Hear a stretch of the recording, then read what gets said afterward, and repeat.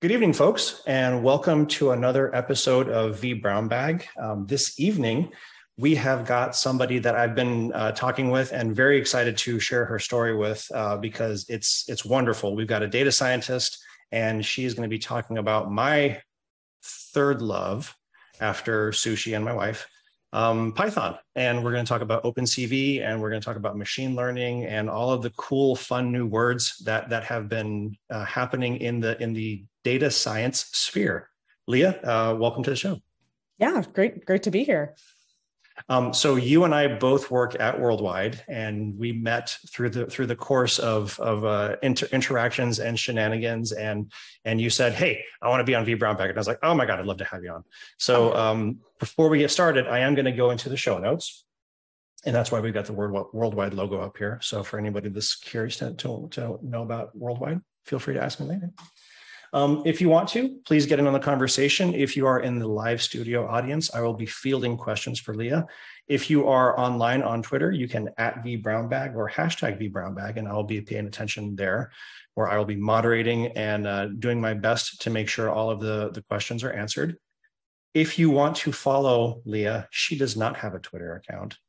She is very difficult to find in the social media sphere, but you do have a LinkedIn account. I do indeed. And as far as I am aware, by hyphenating my last name when I got married, I'm the only Leah Ellis Clemens in existence. So I should be quite easy to find. In existence. In existence. So when I was looking for a headshot for you, I did Google Leah Ellis Clemens, and your face is you're very difficult. Congratulations, you are very difficult to find on the internet. That's actually, despite having such a unique name, I'm quite pleased.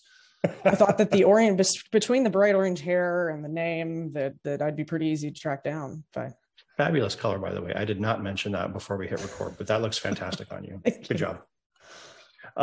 Okay, so again, geez, you know what? I'm a horrible host. The title of tonight's show is Flying Blind: Real-Time Video Analytics with Python and OpenCV. I'm not going to say anything more about Python or OpenCV because I am pins and needles waiting for the show to start.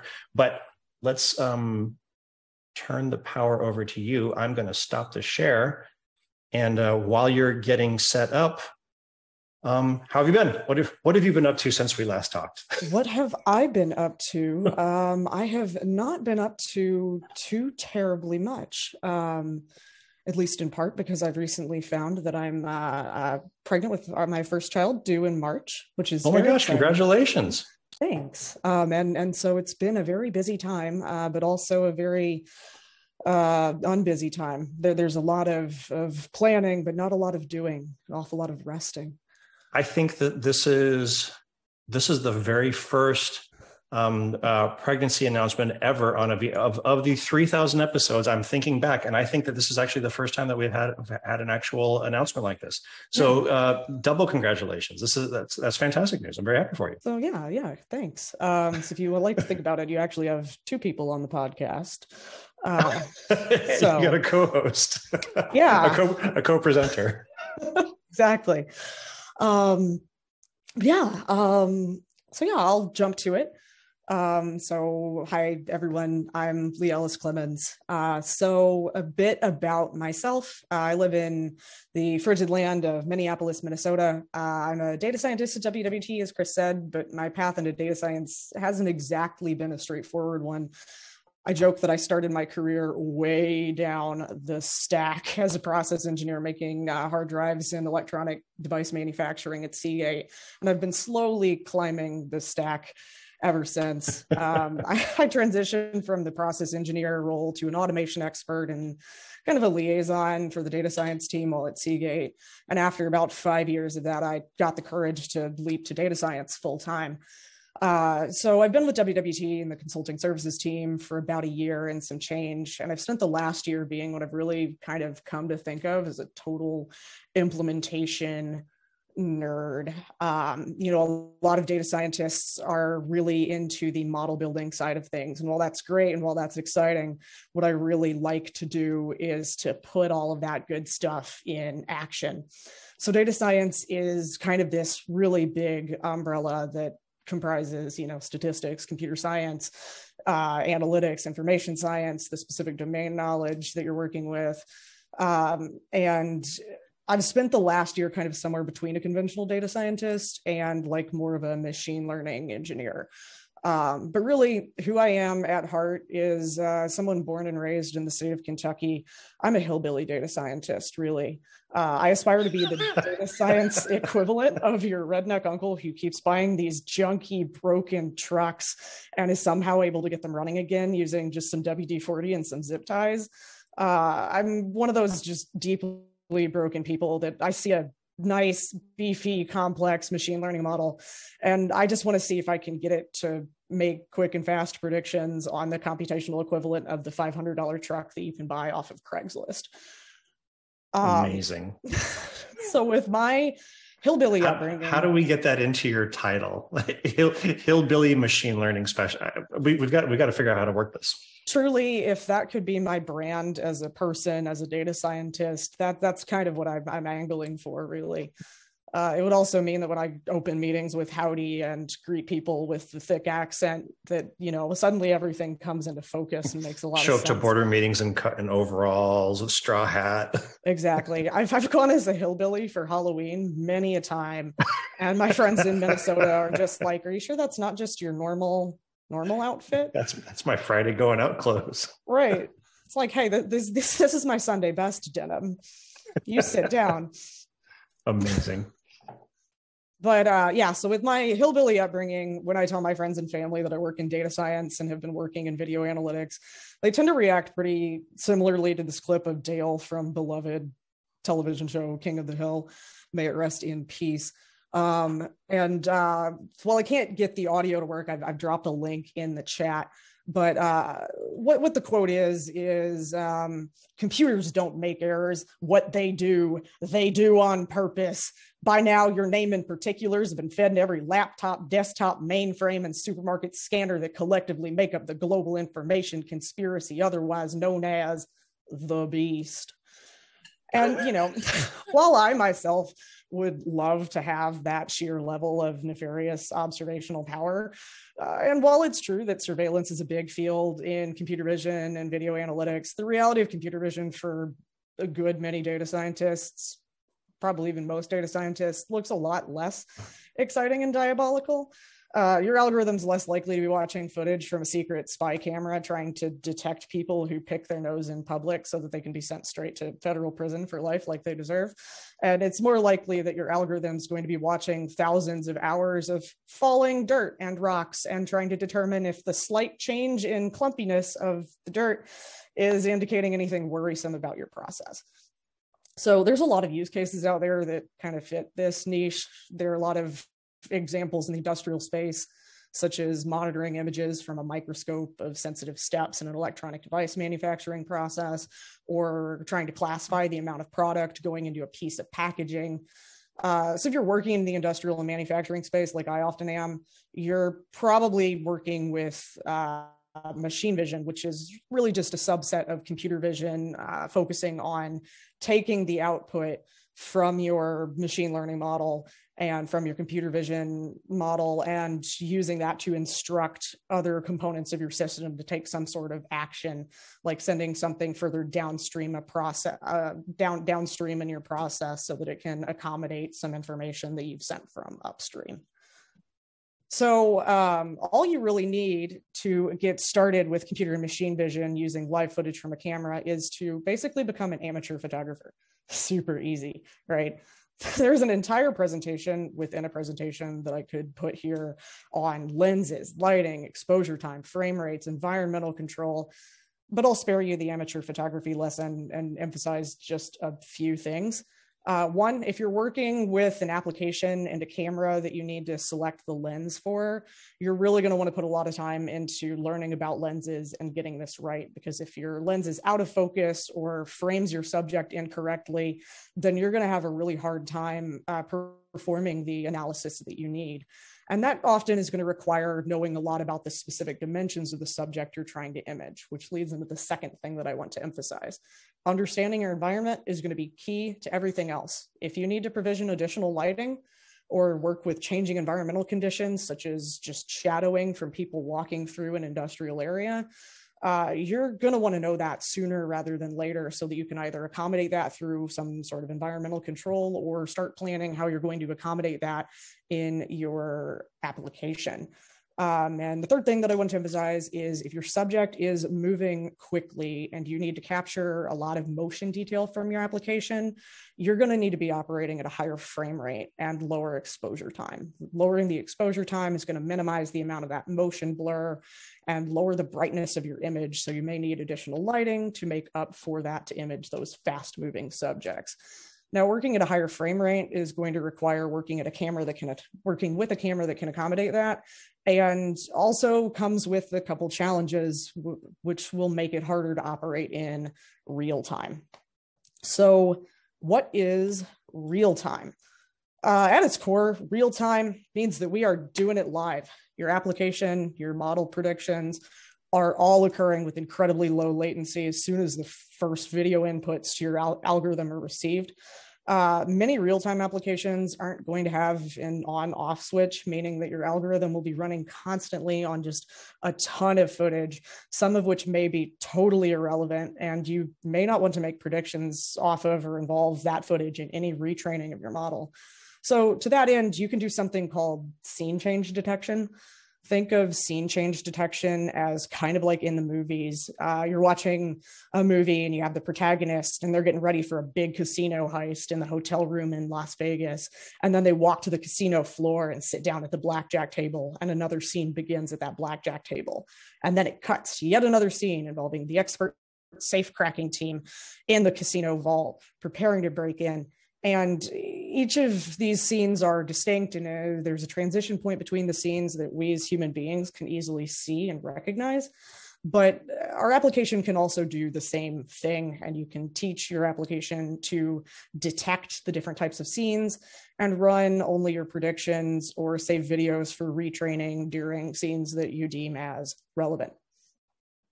Now, how easy it's going to be to work in real time is going to depend a lot on your application and its specific needs. But we've got a few tricks up our sleeve that can make that happen. We have 4 horsemen of the video analytics apocalypse for real time. And they are edge computing, OpenCV, multi-threading or multiprocessing, and low inference compilers like TensorRT or TensorFlow Lite.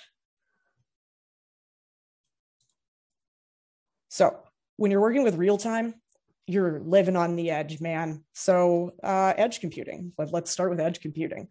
That's when your data source and where you're performing your compute is as close as you can possibly make it to the source of data.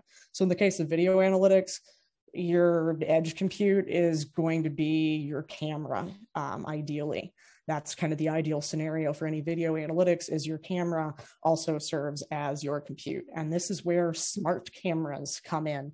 These little suckers, they're cameras with a compute attached, and there's a pretty wide variety available depending on what you're looking for. There are some really highly sophisticated devices for industrial applications out there. They provide top of the line dust, vibration, and impact protection, frame rate and image clarity, while they having just a ton of CPU cores and a GPU or two on board. These are kind of like the McLarens of the smart camera world. But if you have a little bit of know-how and really just want, say, a nice and trusty, dependable 90s Toyota Corolla from the used car lot next door, it's pretty straightforward to just rig up a camera to your Raspberry Pi. I've not done that myself. It's something that I actually have in the mail as we speak, because I'd very much like to test that. But it's, from everything that I've seen online, it seems like it's a fairly straightforward process if you want to DIY yourself a smart camera. So there's I wish you would have told me that you needed a Raspberry Pi. I could have sent you one. Yeah, this is actually my first time working with a Raspberry Pi. Is it really? They're so much fun. I'm super stoked. The last time I tried to work with a Raspberry Pi, I ended up leaving Kentucky and moving to Minnesota, and that kind of fell to the wayside of moving 12 hours north. A couple of questions from the audience. And I forgot to ask you this at the beginning. Would you prefer us to table all questions to the end, or would you prefer a more organic back and forth Q&A as we go through the slides? Totally fine with an organic back and forth Q&A. Okay. So the first question was, so if the McLaren is if the McLaren smart camera is the multi GPU, multi-threaded super camera with vibrational stuff, Yeah. and the Toyota is the Raspberry Pi, where does the deep lens fall in between in that description? The deep lens. I can't say that I'm too familiar with the deep lens. The AWS deep lens, it's it's their hold on, I don't want to screw it up, but AWS sells a product called the Deep Lens.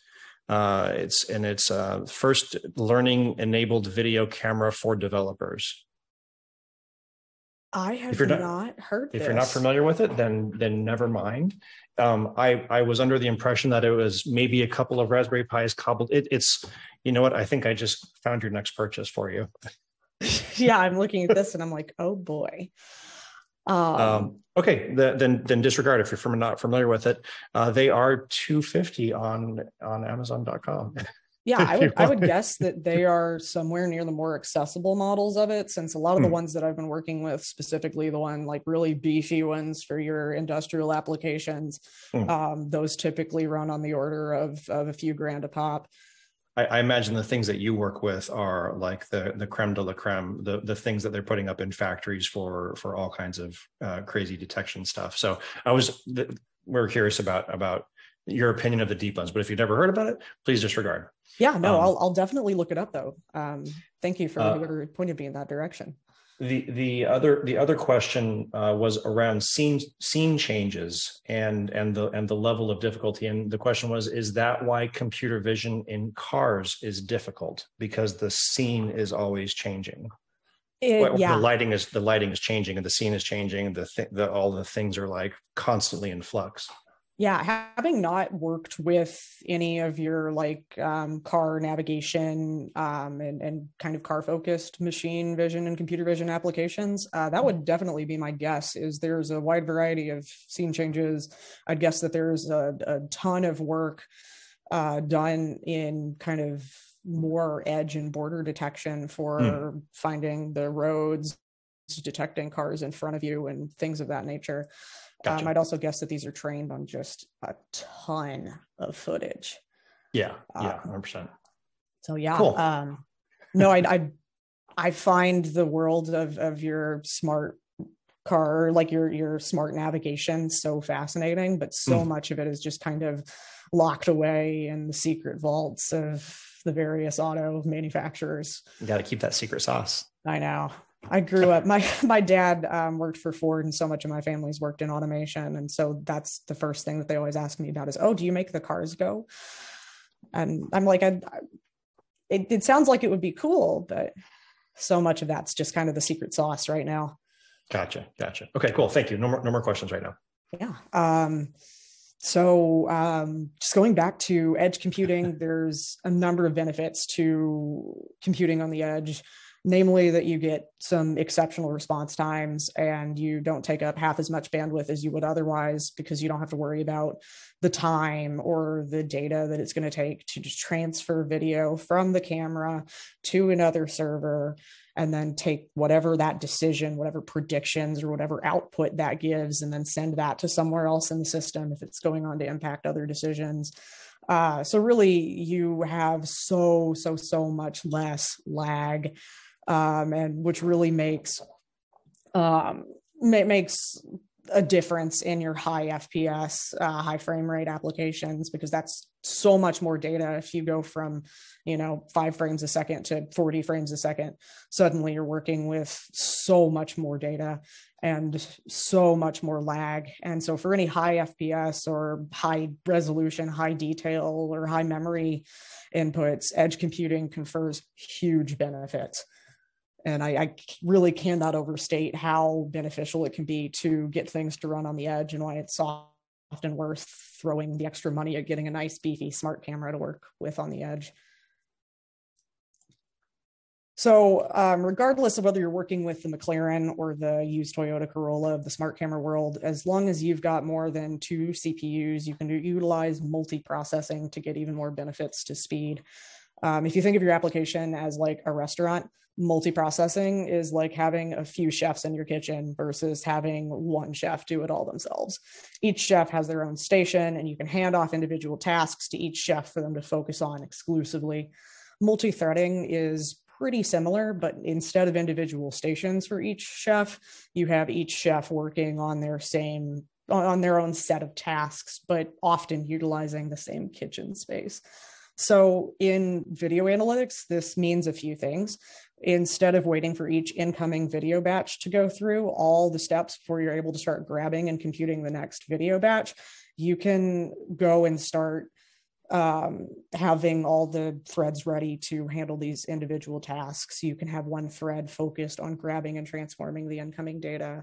That thread can pass the data to another thread focused on making predictions using a convolutional neural network, and then passing that video to another thread to save that video to a cloud storage.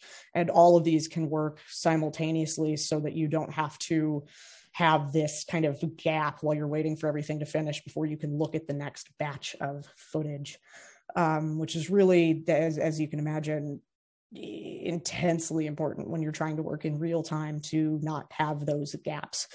So there is a limit, which is that the max number of processes you can really run without running into lag or memory issues is the number of CPUs of your device minus one.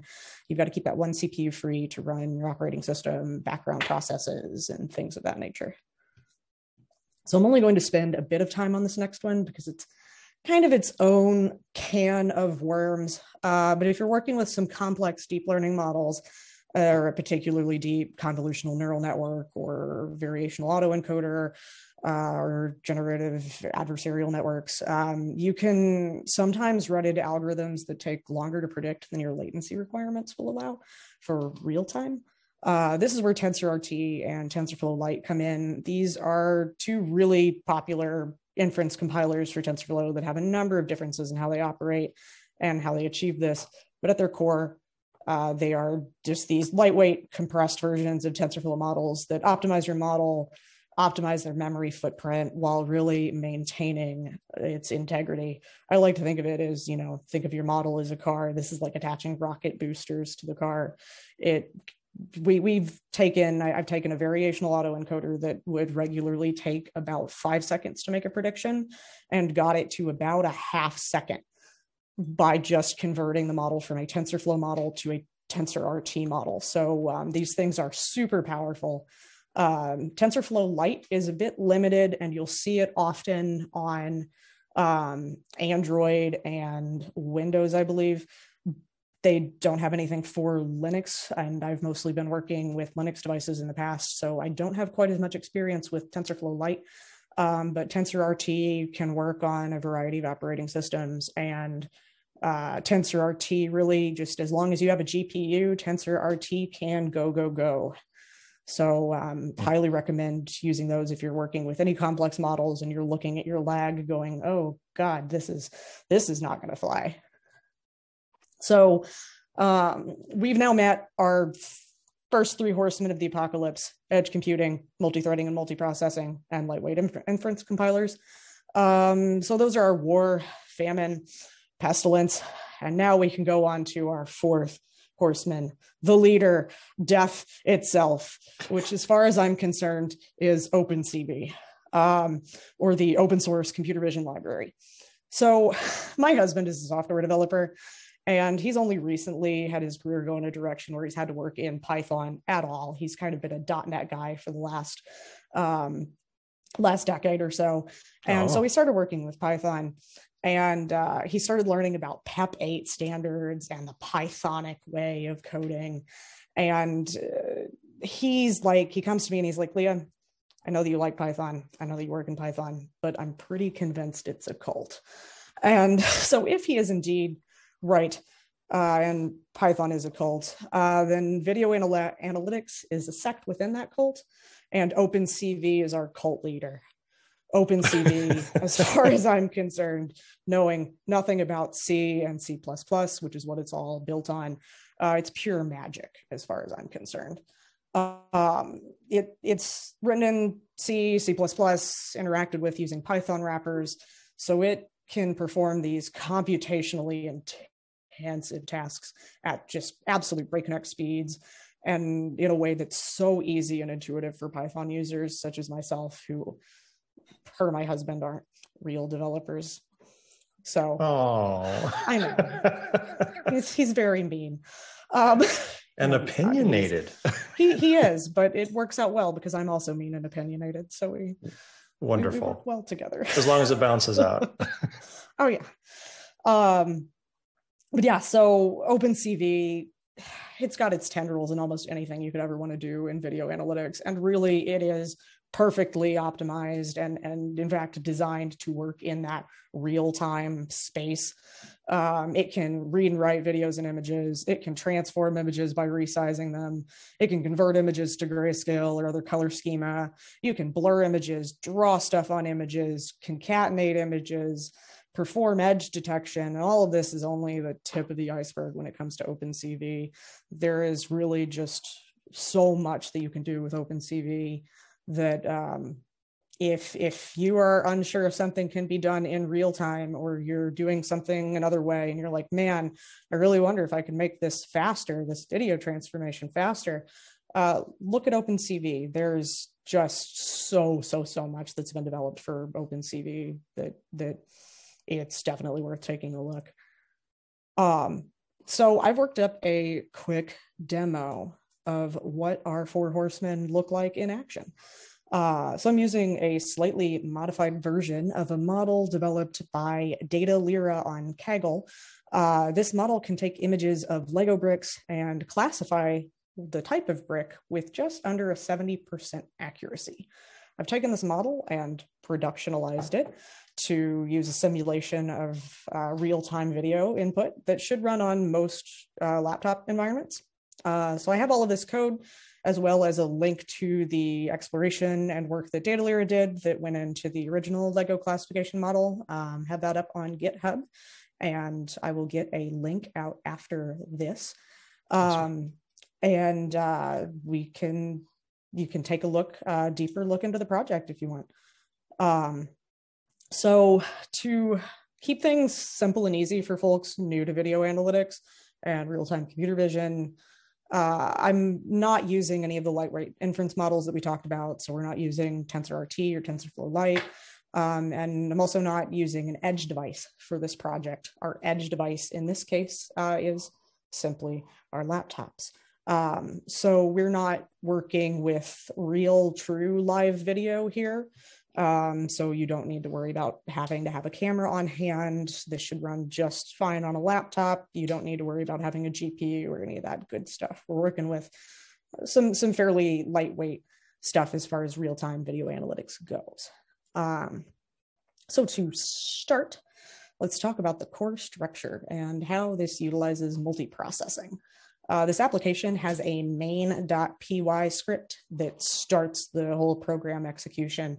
And from there, it spawns its first thread, capture vid.py.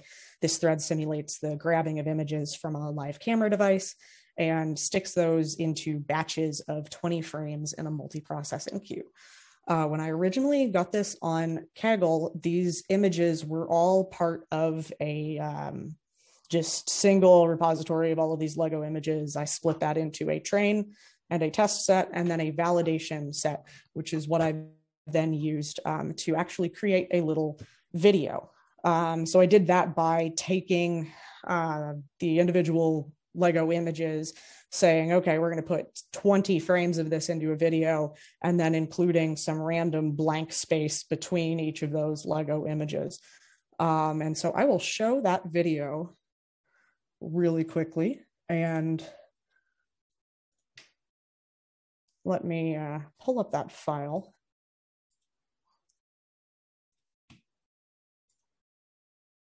So that we can really get an idea of what we are working with here. Is that Jupyter in VS Code? Yes, this right here is. Nice.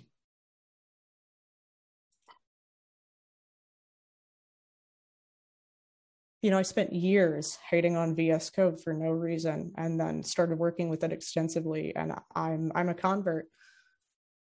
What can I say? It the IDE discussion is one that always turns into something quasi-religious. So I don't care. I just use whatever is available. I have seen more intense fights about IDE preferences than I ever have at sporting events, which is impressive. I'm going to, it looks like I have to share another screen of mine to get this to work. So okay, give me one moment.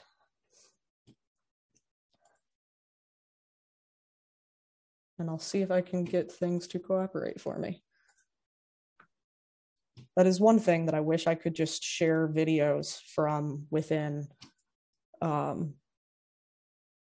VS Code. That's one thing that I've not yet found how to do. We'll work on that for the next presentation, and and piping audio through your Zoom setup. I'm very high maintenance as a presenter, so. You're still not as bad as Ben Kehoe, and Ben Kehoe is going to hear this and see this and be like, "Hey, wait a minute." All right, are you able to? Oh gosh. Yes. Oh no. One moment. Sure.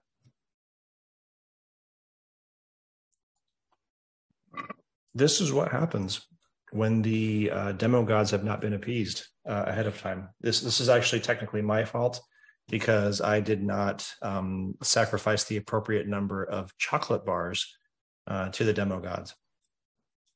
Yeah, Graham called it. It's because it's live. That's why. Yeah, well, as a currently pregnant person, I can attest that I've sacrificed the appropriate number of chocolate bars. So I've got it covered. Okay. It will not let me. Are you able to see the video? Yep, I see the video. Okay, so that is a sample of what our input video is going to look like. So while the algorithm and the individual predictions are going to be made on individual frames of this video, what we're actually going to be making the predictions on is this as a simulation of real time.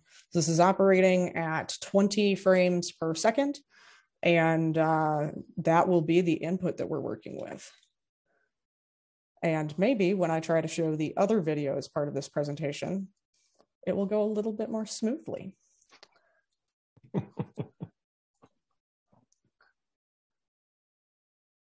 But we will see if I am able to be so lucky. So for your, oh, it's coming up. All right, are you able to see? I see the presentation. Jupyter Notebook. Yes, see your Jupyter Notebook. Beautiful. So, actually, let me get this video to stop running. So that is the input video that we are working with. Okay. And if we go back to our presentation for a brief, oh, why? Sorry, we're clicking all the way through it again. I've always said that if I was going to start a podcast, a tech podcast, it would be Leah Ellis Clemens' Technical Difficulties podcast. That would be. I would watch that. I would use a bingo card to figure out which ones I've accomplished as well. It would be part comedy, part technical talk, all tragedy. So we have our main PY script, and what that does is that uses a multi-processing queue to pass an empty video queue over to this capture vid, which starts grabbing images and putting them into batches. So the big thing about multi-processing queues is that is our way for the individual threads to communicate, because these threads, they are totally isolated from each other unless you specifically go to talk to them, talk from thread to thread using these queues. They are going to continue to do their own thing in their own little world. So we start up the first thread and we pass to it an empty video queue. And what that thread does is it starts just pouring video in and batches into these queues. So it grabs images and puts them into these 20 frame batches, and then starts handing those to two other threads. One, which is making predictions on Lego brick types. So that's using the model that we just talked about. And the other is actually performing a nice little edge detection algorithm where it's going to pop up an image with all the edges highlighted, and it will save those images to a new video file. So those are kind of the three threads at play here. And again, they're all able to operate simultaneously. We don't have to wait for the batch camera to grab a batch of 20 frames and hand it to make the prediction. And then the prediction hands it to the edge detection, which performs that and saves the video. And then we get to grab another batch. We're just grabbing batches, and it's just constant moving.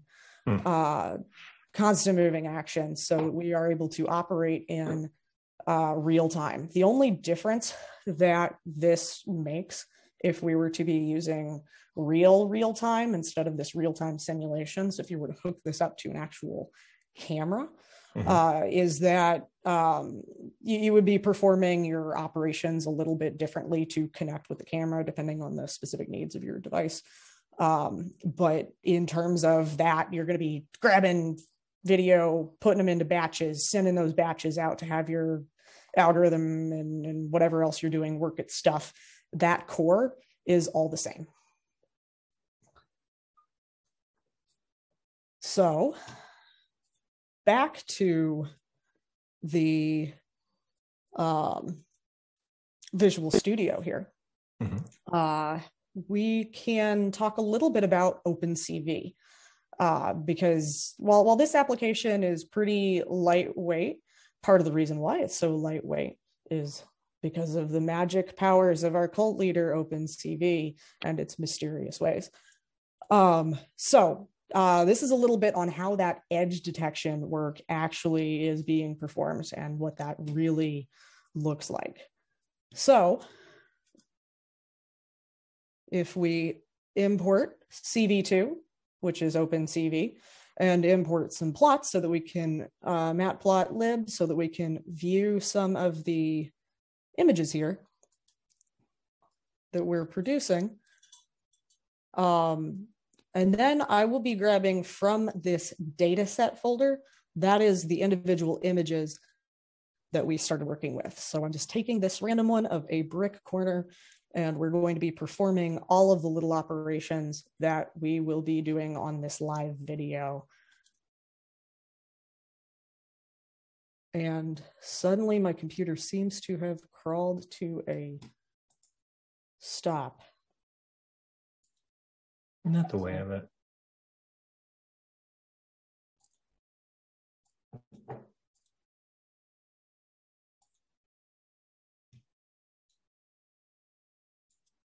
There we go. Okay, we're back in business. So this is our first instance of what we're using CV2 for, OpenCV, is we're just reading in an image. It's just a quick, easy, simple reading in an image. And then this is what that image looks like. It's just a nice blank background and this fun little corner Lego brick, which I always found to be the most painful to step on. And from there, we're going to be looking at this find edges function. So I'm going to go into our source code and we are going to look at this save edges script. So what this find edges function does is we first convert our image to grayscale. Since really what a lot of your edge detection algorithms like is they're looking more at pixel intensity. They're not really looking so much for color shift as they are focused on intensity shift. And so by converting to grayscale, you're just looking at pixel intensity. You're getting a really good snapshot into that specific component. So first we begin with converting to grayscale.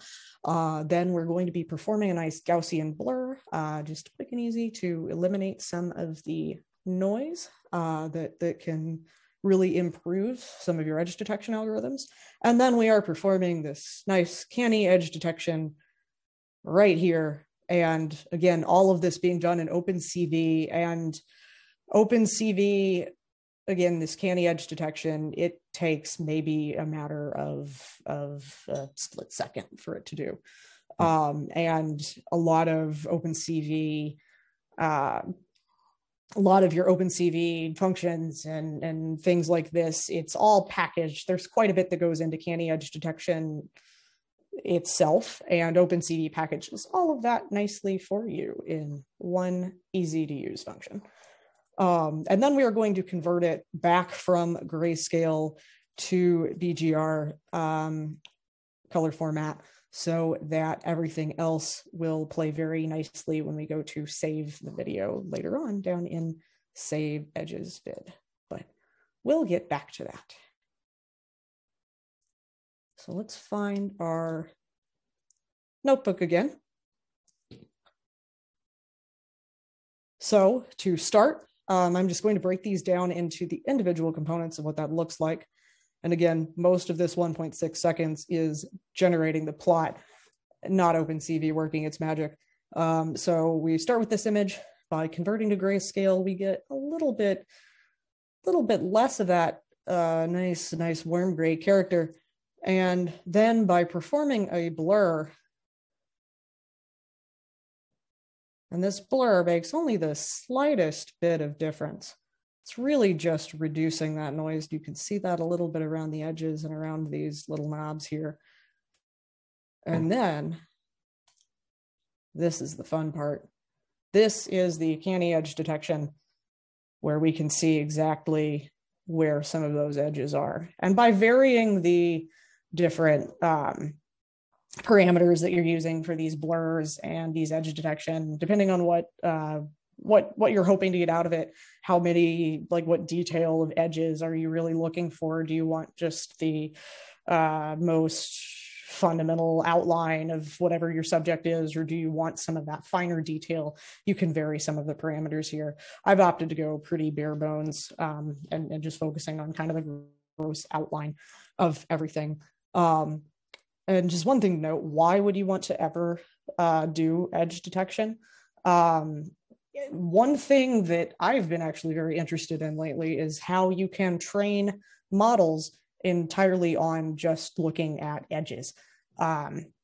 So you can go and take your subject and take a video or an image and get just the edges and feed that into a model. And then you would be making predictions on input that's, again, after this edge detection has been performed. And I think that's very interesting. And that's part of what led me down this path to begin with. So yeah, a lot of the magic in this and all of the transformations that are performed is through OpenCV. Let's take a peek at what our camera stuff looks like, in that these video capture and video reading components, that's all done in OpenCV. We do a little bit of resizing of the image so that we can feed it into our model here in the prediction. So really, again, I cannot stress this, OpenCV has its tendrils all over video analytics. And if you're working in real time, I would be very surprised if you're doing real-time video analytics in Python and you're not working with OpenCV. It is, as far as I'm concerned, real-time video analytics in Python begins and ends with OpenCV for a good many folks. And there's some really good tutorials for OpenCV as well. Some if people are wanting to get started with it, there's a lot of good literature out there, even in the OpenCV documentation itself, on like how to start kicking the tires on it. Oh yeah, OpenCV documentation is incredibly detailed. It is awesome stuff, and there's and I'd be happy to provide these links as well. There's a fantastic course on Udemy, and then one that I want to say I found through LinkedIn Learning that are just top notch. When I started working with OpenCV, that gave me kind of the full toolkit that I needed to get started. Yeah, if you could provide those, I'll tack them into the show notes for afterwards. That'd be wonderful. Thank you. Yeah. So let's see this in action. So we have our main.py. This is going to go and spin up our threads. And when we get this started, what we're going to have is we're going to have a log that is generated where some of our predictions and just kind of some of our error keeping will all be stored. But you will be able to see those predictions in line. Now, again, accuracy of these predictions is less what I'm trying to highlight here, because you will see that quite clearly our algorithm could use some work. But this should give you a good idea of what this looks like in production. So moment of truth, we've hit run.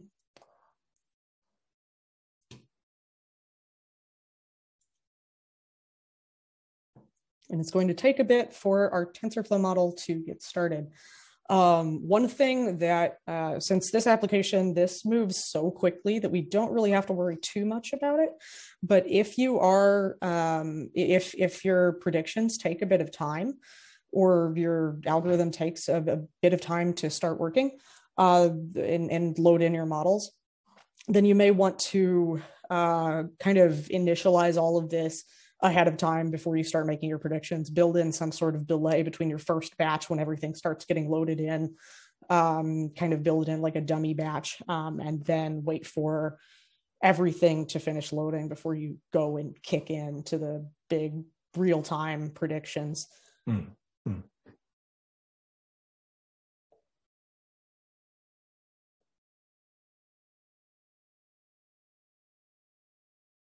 So there's our model loaded in and all of its details printed here. And we've started making predictions. We've got our blank image. And there we go. So we're starting to catch up now. Blank image, flat tile, round 2x2, brick 2x3. And let's give this a bit so that we can save a video in this edge detect video folder. And then I can show you what that output looks like. But yeah, so now we are making predictions in real time. Based on that first video, Yes. Okay, cool. Yep, based on that first video there. That is our input. So speaking of scene detection, let's go and take a quick look at Lego Predict, because remember, we only want to predict. We don't want to predict on those blank frames, right? Because it's going to look and it's going to be like, oh, there's no Lego brick here. And if it tries to guess, it's going to guess something wildly wrong. So one thing, and again, this is arguably scene detection in its very most fundamental form, because this is really nothing even remotely fancy. I'm going to go in and stop this running real quick. And what this really is just checking to see, do we have any pixels that are all of our pixels black? Do we have a totally blank image, or do we have something there? And only when there is something there do we go on, add this to this item list array, and go in and perform our predictions. So if we have anything in that batch, we're going to start making those predictions there. Gotcha. So now I will try and play another video to show off the edge detection and what that looks like. 10,000 changes in Git. That just gives me a ulcer. Oh, where was that? Was that in Visual Studio? Yeah, I was looking at your Git notifications of number of changes, and it was like 10K. I didn't even know you could get up to 10K. I didn't either. It is not quite as bad as my email inbox, I will say. Amazing. I am. I would say that I'm highly organized, but not in the most conventional sense.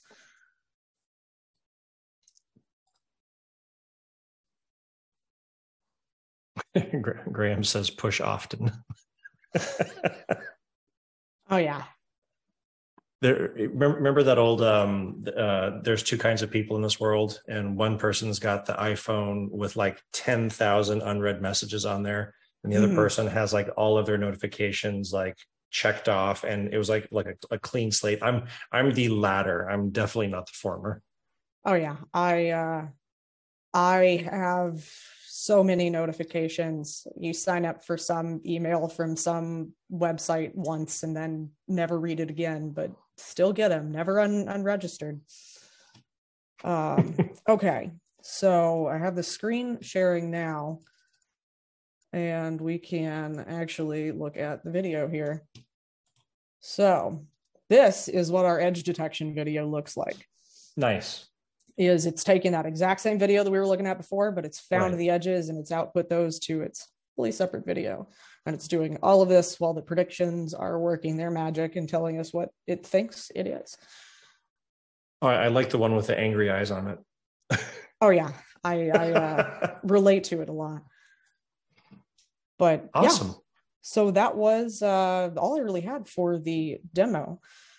Just to really highlight those two components on that I think are highly accessible and that anybody can run on just standard laptop to get an idea of what multiprocessing looks like in practice for video analytics, and just a teaser for OpenCV's magical capabilities.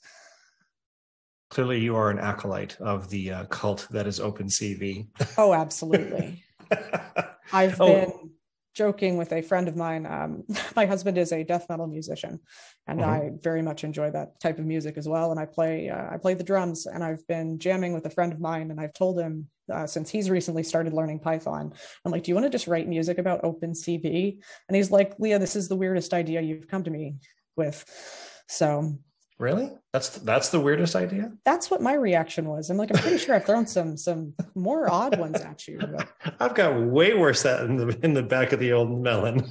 Right. I'm like, I thought we'd talked about something weirder than that in the last 5 minutes, I'm sure. You know me, man. Yeah. Okay.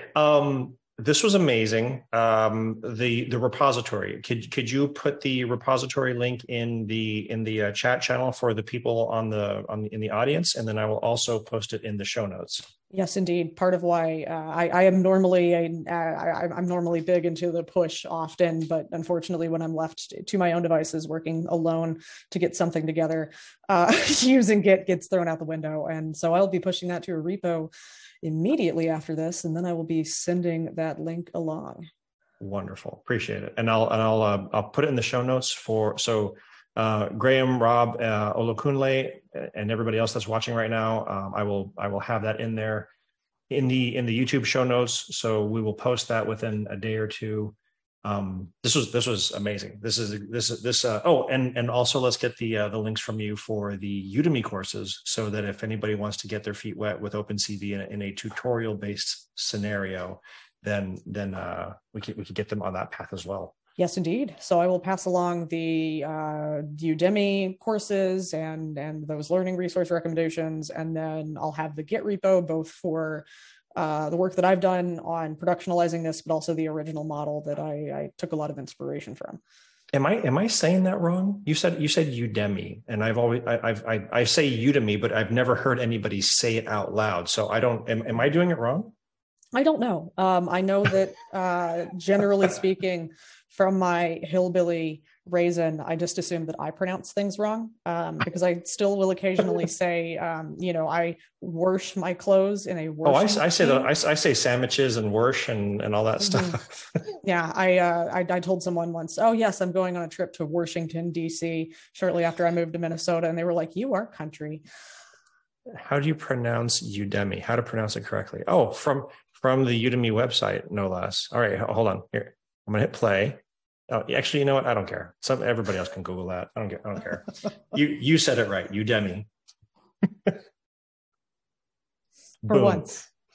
All right, Leah, this was amazing. This was everything I hoped it would be and more. Yeah, that is so good for me to hear. That is wonderful. I've had a great time. Let me make sure that nobody else has any questions on the website. Let me, you know what? I stink. I didn't even go into TweetDeck. Let me make sure that nobody has, nope. I think we're clear. There are some folks saying, thank you for this and great show, but no additional questions. So brilliant, amazing, wonderful. Great. Yeah, feel free to reach out on LinkedIn or wherever you apparently can find me on the internet, as I'm apparently quite elusive. You are. You're very elusive. You're wily. Folks, thanks very much for attending another episode of the Brown Bag. We will be back next week with another great chat.